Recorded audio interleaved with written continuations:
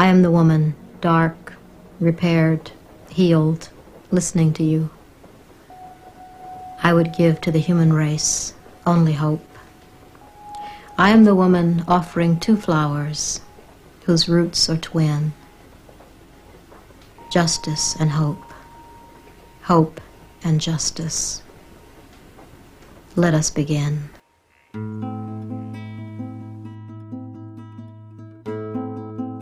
That's writer Alice Walker in an excerpt from the film Alice Walker, Beauty in Truth, which was written and directed by Pratibha Parmar and recently seen on PBS's American Masters. And this is Artworks, the weekly podcast produced by the National Endowment for the Arts. I'm Josephine Reed. Alice Walker is a poet, novelist, essayist, and activist. She's probably best known for her novel, The Color Purple, which details the lives of African American women in 1930s rural Georgia. In 1983, The Color Purple won the Pulitzer Prize for Fiction and the National Book Award. It also generated tremendous controversy among some African Americans and has been censored from many schools throughout the country. But Alice Walker has never shied away from controversy. From her activism in the civil rights movement, to her interracial marriage in a segregated Mississippi, from her outspokenness against female genital mutilation to her current pro-Palestinian activities. And through it all, she's remained an author of uncommon power and lyricism. Walker found a worthy biographer in Pratibha Parmar. Pratibha is internationally known as a documentary filmmaker whose work focuses on women in the global community. In fact, in 1993, she collaborated with Alice Walker to make an award-winning documentary about female genital mutilation called Warrior Marks. Pratibha's film often recounts the everyday lives of women in poverty, their oppression, but their resistance too. And this, along with her political complexity, matched by a visual richness, makes her singularly able to tell Alice Walker's story. From her upbringing as the eighth child of sharecroppers to her being the first African-American woman to win the Pulitzer Prize for Fiction. I spoke with Pratibha Parmar recently and asked her how she first became acquainted with Alice Walker. The first time I met Alice Walker was, like many other people, it was through her books. The first book that I ever read of Alice Walker's was In Search of Our Mother's Gardens, and it had a huge impact on me, and I really resonated with many of the things that she was writing about, particularly as a child of immigrant parents living in England. I really understood and found a language through her writing to be able to speak about my own experiences as an immigrant woman, as a woman of colour. So that's how I met Alice Walker, was through her words and through her poetry. And it was many, many, many years later that I actually met her in person. And I had never imagined that when I first read her books that I would ever be blessed or honoured enough to actually meet her in life. Well, how did you meet her? I met her through a mutual friend, the wonderful and incredible poet and writer June Jordan, who's no longer with us. Yes. I knew June because I had been teaching her books in the UK in a women's studies class. And then June had come to London to do a poetry tour, and I was asked to interview her for a feminist magazine, and I went to interview her. We got on very well. Her books were not available in the UK at the time, so I instigated and coordinated the publication of 3 or 4 of her books and collections of poetry in the UK, and as a result, we got to know each other very well. And through her, I met Alice Walker when I was making a film about African-American women in the civil rights movement. At that time, I was focusing on Angela Davis and June Jordan, but I also did an interview with Alice. And that was your film, A Place of Rage. That's right, yes. How do you decide on a subject for a film? Well, it comes from many, many instincts for me as a filmmaker. I'm influenced by so many things, by things I read, but also my own life experiences. And say, for instance, Alice Walker, Beauty in Truth. You know, I have been friends with Alice Walker now for a few decades, but I actually never really thought, oh, her life would and her writings, it would make an incredibly interesting film. Because I was her friend, I wasn't actually thinking about it as a filmmaker.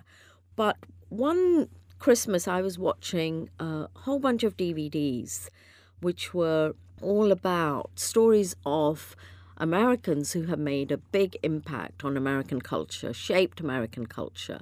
You know, architects, writers, musicians. And most of these documentaries were for a series called American Masters. And most of the ones that I saw were stories of white men, albeit very interesting, amazing people. But for me, the question was, well, where are the women history makers? Where are the women public intellectuals? And then where is a story on Alice Walker? You know, she is very much part of the American literary canon. She has a huge body of work. She's written over 30 plus books, poetry, essays, novels, and not only has she written a significant body of work, but she has also, with her work, actually brought us into the intimate landscapes, the spiritual, emotional, physical landscapes of Southern Black women in a way that no other writer had done before. And a lot of that came from her own experience of growing up in a sharecropper family, being born on a paper-thin shack in Eatonton, Georgia. So all of this has fed her writings, and her writing is very rich and full of this detail and full of this particular subject position, which we have very rarely had insights into. So I really thought, actually, I want to make this film about Alice Walker and about her life, because I think that it's a very important story that we have, both as a documentation, but also for our times now, for students in schools, colleges, universities, to actually see what it takes to make the kind of history someone like Alice Walker has done. Well, in your film, we certainly see Alice Walker as someone of the South, and we also see her as someone of the civil rights movement.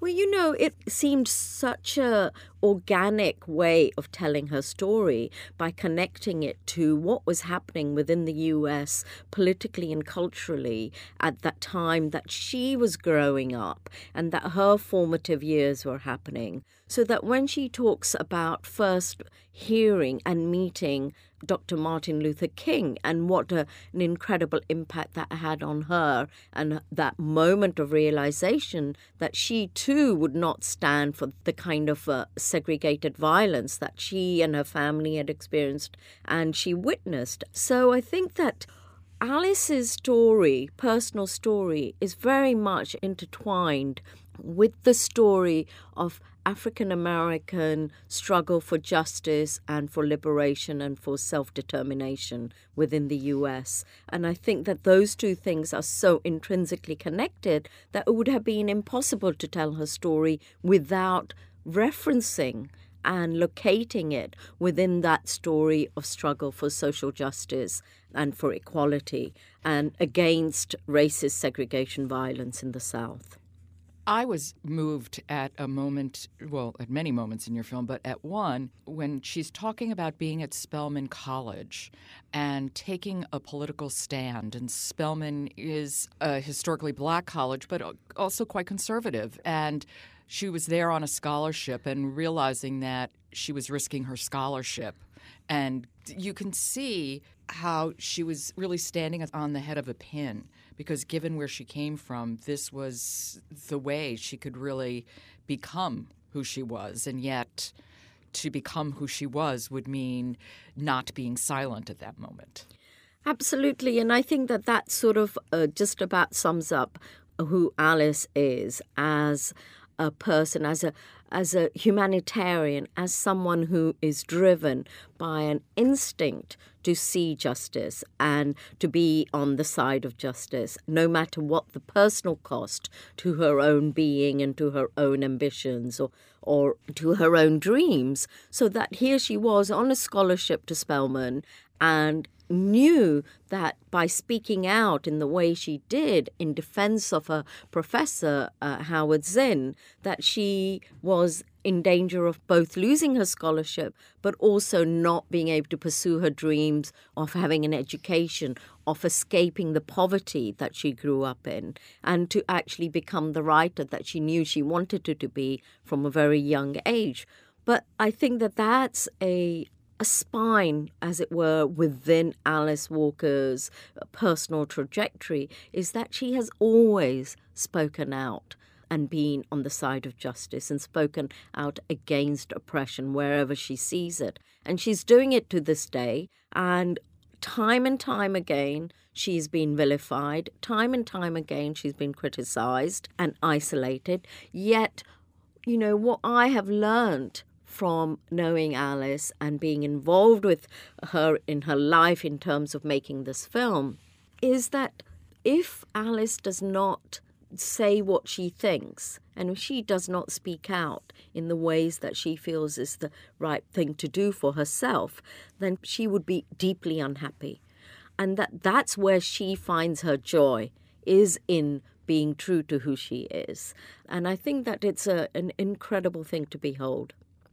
She is also, as you point out, very responsible for bringing Zora Neale Hurston out of obscurity. And she really does claim Zora Neale Hurston as her own literary mother. Yeah, I think that she says that it was so crucial to her when looking for a model for how to be a Black woman writer in this world, that there was very little that she could look at or find until she found Zora Neale Hurston and her work. And that for her, it was really important to have a literary ancestor, a mother like Zora Neale Hurston, who showed her that it was possible to write from your own authentic, subjective experiences and in your own voice, no matter what. And how Alice talks about what she got from Zora was the way in which Zora's work and her writing showed her love for Black people, showed them in their fullness, showed them in their nuance. And I think that that's what Alice has always used as a model for her own writing. And you can see that, say, for instance, in The Third Life of Grange Copeland, her first novel, as well as in her novel that people mostly know her for is The Color Purple. Yes, you can see them in both. You can see it in Meridian, too. But in The Color Purple, I think probably very explicitly the focus on rural Southerners speaking in their own language. And it's in a world framed by a larger white society, but also largely removed from it. You really see a Black culture not under the gaze of white people. Yes, and I think that was very much Alice's experience as she was growing up. Because she says that the shack that they lived on the plantation, sometimes they would not see another human being for days and days, and that trees were much more familiar to her than other human beings. And I think that that's such a kind of a beautiful but telling statement. And she also talks about the ways in which her mother created this immense beauty out of a ramshackle shack, out of the poverty that was around them. And, one of the things that Alice said to me when she saw the first rough cut of the film, particularly the first sort of half, which focused a lot on her family and seeing archive of her brothers and again being reminded of where she was coming from, she was actually very tearful, and she said, Pratibha, it was love. It was love that brought us through that, all of that poverty and all of what we were up against. And I think she celebrates Black culture, Black families in her novels that actually take and draw very much from her own experience. And she certainly does that very explicitly in her essay In Search of Our Mother's Gardens. Absolutely, yes. That's such a beautiful work. When I taught women's studies, that was one of the things I would teach practically every semester. It's a remarkable essay that everybody should just go out and read right away. Apart from which, actually, Joe, because that essay was the essay that was very groundbreaking for me personally, because it was one of the first things I'd ever read written by Alice Walker. And imagine my absolute spine-tingling moment as a filmmaker when I am sitting researching Alice Walker's archive at Emory University in Atlanta, where I spent quite a bit of time, and I was listening to all these tapes, these cassettes. And one of the cassettes was labeled telephone messages of congratulations after The Color Purple won the Pulitzer Prize. And I thought, oh, well, let me listen to this. Who are the people who rang her and left her messages? And I'm listening to it, and actually it wasn't any of that.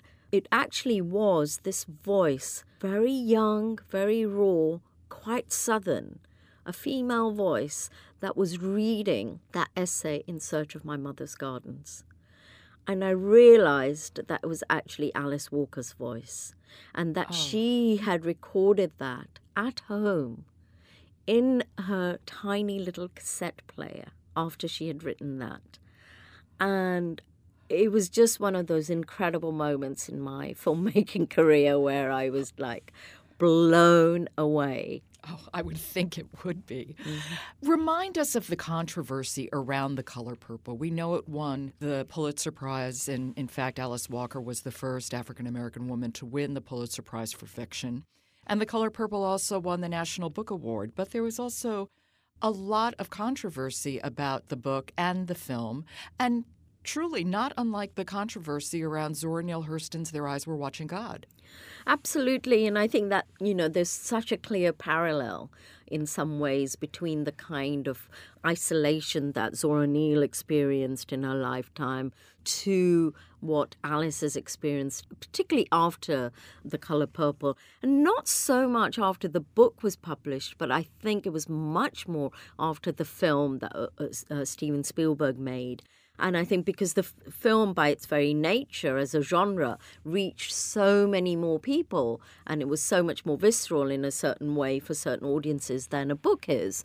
And I think that the controversy was, from what I see, was an absolute shock and a surprise for so many of the people involved. And I think particularly for Alice, it was a deeply painful part of her life. Beverly Guy Shaftel says in the film it was probably one of the biggest traumas of her adult life, to be vilified in the way that she was, not so much by the larger white community, but very much from within her own African-American community, to the point that she would be 5-7 years later, she is promoting her book, The Temple of My Familiar, and she is still being criticized and taken to task by African-American men in studios who are part of the audiences. And as she says in the film, the violence, the verbal violence, the death threats, all of that continued for over 5 years until someone came along and said, actually, in her defense, and actually challenged that. But she said up until that point, very few people had stepped up in her defense, and very few people have found their voices and to say, actually, no, what Alice Walker has written about is something that speaks to many of us. And people were afraid to do that. And I think that in making this film, what I realized was the absolute abject isolation and loneliness that Alice Walker faced as a result of the controversy around The Color Purple. But, she has an incredible connection to nature. And it was nature that gave her the solace that she needed to heal. Yes, that is one thing I was going to say about your film, that it is a very visual film and nature plays such an important role in it. Far fewer talking heads than is normal for a documentary about a writer. Yeah, it's really interesting because I've grown up in England. I'm very much influenced by the new French wave cinema. I never did a filmmaking course. I have learnt filmmaking through my own efforts. I didn't go to film school. And for me, making a film is about the visual. It's about letting images speak, and sound and images and the juxtaposition of those things speak in ways that maybe a discursive talking head cannot convey. And for me, Alice Walker's work and her poetry really lent itself to a certain kind of visual treatment where layer upon layer of meaning can be created by recourse to certain kinds of images and certain kinds of visualization. And I wanted the writing from her books, the images from her books, to really come alive in a kind of three-dimensional way. So, I worked very hard at that, and I think it's really paid off because people go away from seeing the film and say, wow, the highest compliment I could have had was somebody said, I felt like I have just been immersed inside a painting for the last 84 minutes. And to me, it was like, yes, that was my intention. And it's so great to hear when people get it. How did you begin your career in film? Well, I come from an academic background, and I had published a number of articles about South Asian people living in Britain. And I was working on a PhD at the time. And Channel 4 television in the UK had just come on the scene, and they were working on a series of historical profiles on the Black and Asian families in the UK. And I was asked to be a consultant researcher on a couple of these. And what these did for me was that I went from the whole process of researching, finding people who had stories to tell, going out on film shoots with the director, interviewing the people off screen, being part of the editing process. And it was during the editing process that I actually said to the director at one point, I said, I don't know why you're editing that out. I think you should be focusing on this story much more, because I think this interview is so much more and interesting than what you're using. And he sort of just turned around to me and he said, well, Pratibha, if you want to make your own films, then I think you should go and do that. And I thought, well, okay, you know what? Why not? I think that's a challenge I'm going to rise to. And here I am, a couple of decades on, and I'm making my films still. How long did it take you to make Beauty and Truth? Well, the actual making of the film was only 2 to 3 years, but the raising of the finance and everything took a lot longer. So all in all, from the time I thought about it to its completion was around 6 years. You didn't anticipate this project taking that long, did you? Absolutely not. I was actually quite shocked and surprised the challenges we've had trying to get funding for it. But I have to say I am really thankful to American Masters, particularly to Susan Lacey, who's the series editor, who immediately saw how this would make an interesting film and came on board with some money. Obviously, she couldn't come on board with the full amount of money, but she came on board with some money. And also, we applied to the NEA for a grant, and we got a small grant from the NEA at a very crucial stage. So all of that along the way helped us to get to the finish line. You spoke to a great many people in putting together your film. How did you choose who to talk to? All of the people who are in the film, the majority of them have had something to do with Alice's life. So if it's not her family, her brothers, then people like Steven Spielberg, Quincy Jones, and Danny Glover, all of whom were involved in the movie of The Color Purple, which had a huge impact on Alice's life. And then, Sonia Sanchez, who was around at the same time as Alice Walker in the 80s, when there was a kind of a literary renaissance of African-American women writers. And Sonia was able to speak to that moment. Sapphire, who is an incredible writer in her own right, who is in the film, but she talks about how without the kind of groundbreaking work of Alice Walker's and other writers of her generation, her own writing would not have had the kind of impact and resonance. So I think all the people in the film have a very interesting perspective on Alice's story, both personal and cultural and political. I was surprised that you dealt with the public estrangement between Alice and her daughter. so forthrightly. That must have been very challenging. You know, it was one of the most painful things to do in the film, and it was a very difficult decision for me to make about whether to broach this or not. But given that Rebecca Walker has made the issue of their estrangement, she's written about it and it's in the public domain, and has made her feelings and her thoughts very clear, and there had been very little from Alice, quite deliberately and consciously on her part. But to make a film about someone's life and not go into something that has been very difficult for that writer and has fed the writing in some ways too would have been a great omission, I felt, as a filmmaker.